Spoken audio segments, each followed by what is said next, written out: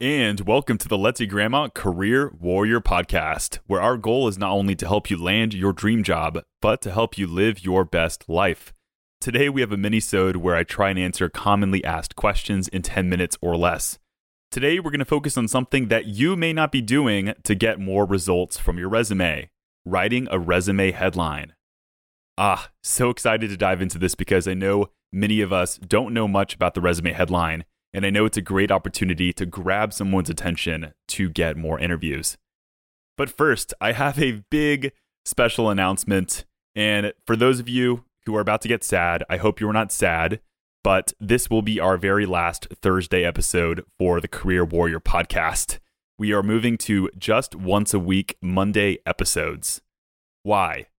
Well, I am a huge believer, and I was thinking about my philosophy about resumes, in which the resume should be short, value-packed, and to the point.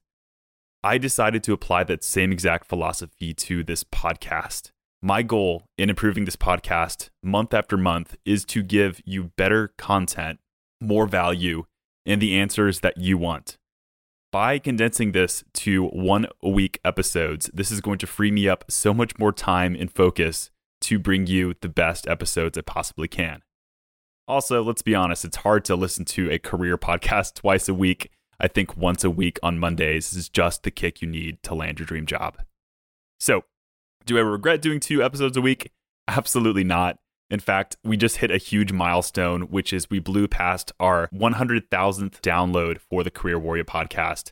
And I don't think we could have done it if we had just been doing 1 episode per week.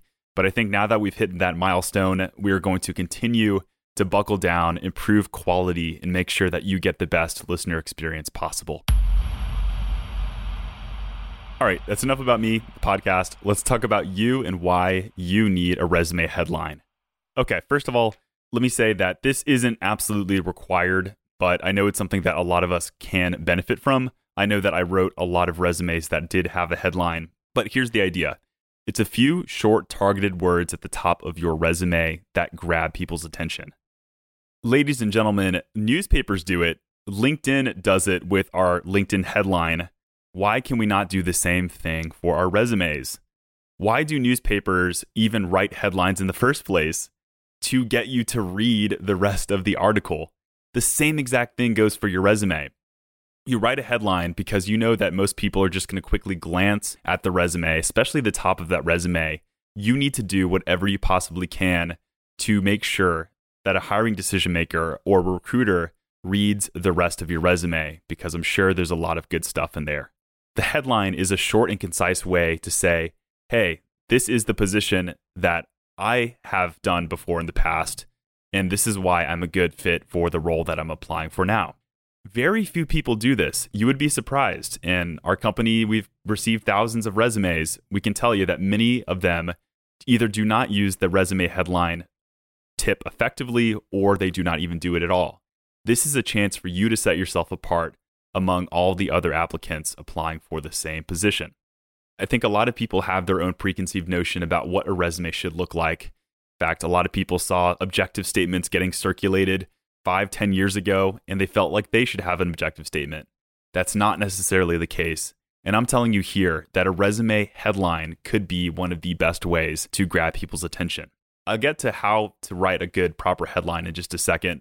But case in point, the headline is good because it draws attention to the things that you want your reader to pay attention to. I remember we were working with a coding bootcamp, and one of the students was very concerned that in the last 5 to 10 years of their life, they had not spent being a coder.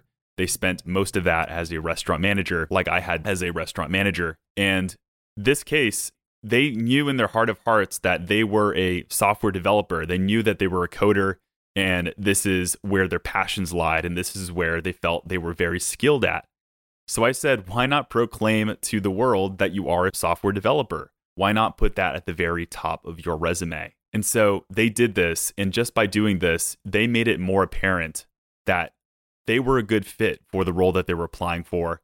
And it wasn't just some random restaurant manager that was applying for a coding job. They were targeted and relevant for the position. So let's talk about how to write a good headline. We're going to make this very simple.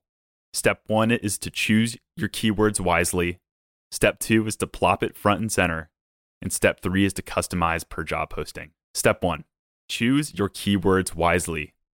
We've said it from the start that you need to make sure that you are getting past these applicant tracking systems because people are using keywords in the modern day job search to look for the right candidates. Even if you're applying for a company that is rather small and they don't use applicant tracking systems, which I'd probably say is the minority, people are still scanning. Humans are actually still scanning your resume for those keywords themselves because they have to make split decisions.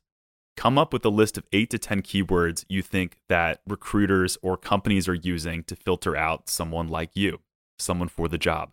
And then step 2 is to plop front and center. So once you've determined what those keywords are, you can actually take some of those same exact keywords and put them at the very top of your resume. An example would be marketing, content management, search engine optimization. Another example might be accounting, finance, bookkeeping. These are examples of keywords that one could include at the very top of their resume and actually space them out with, I call them the spacers. They're those vertical lines that can actually separate different keywords on a keyboard. You want to make sure that this is front and center, so put this at the very top of your resume. Replace the word summary. This is something that I did when I was writing resumes.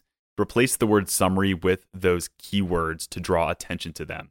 You can even make it bold. You can even make the font size a little bit larger. So step 1 is to choose your keywords wisely. Step 2 is to plop them front and center. And step 3, final follow-up, is to customize for each job posting. Get a lot of questions about this. How many different versions of my resume should I have? How much time should I spend tailoring it to each job posting?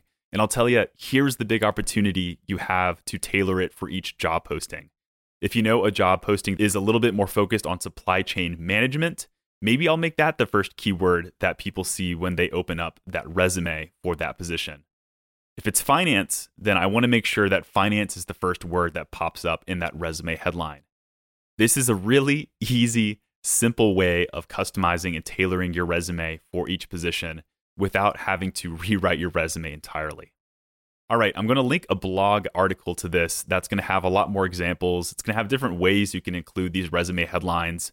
But case in point, there is a really good reason to use these resume headlines, and it's a very doable way for you to get more interviews and to grab people's attention right off the bat within the first few seconds of someone reading it.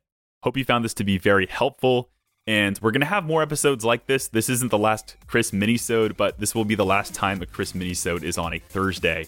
So be sure to subscribe and to leave a review so I know that I'm engaged with you and I know what kind of content you want in the future. Thanks so much for tuning in. This was Career Warrior Podcast, episode 190. I'll see you next time.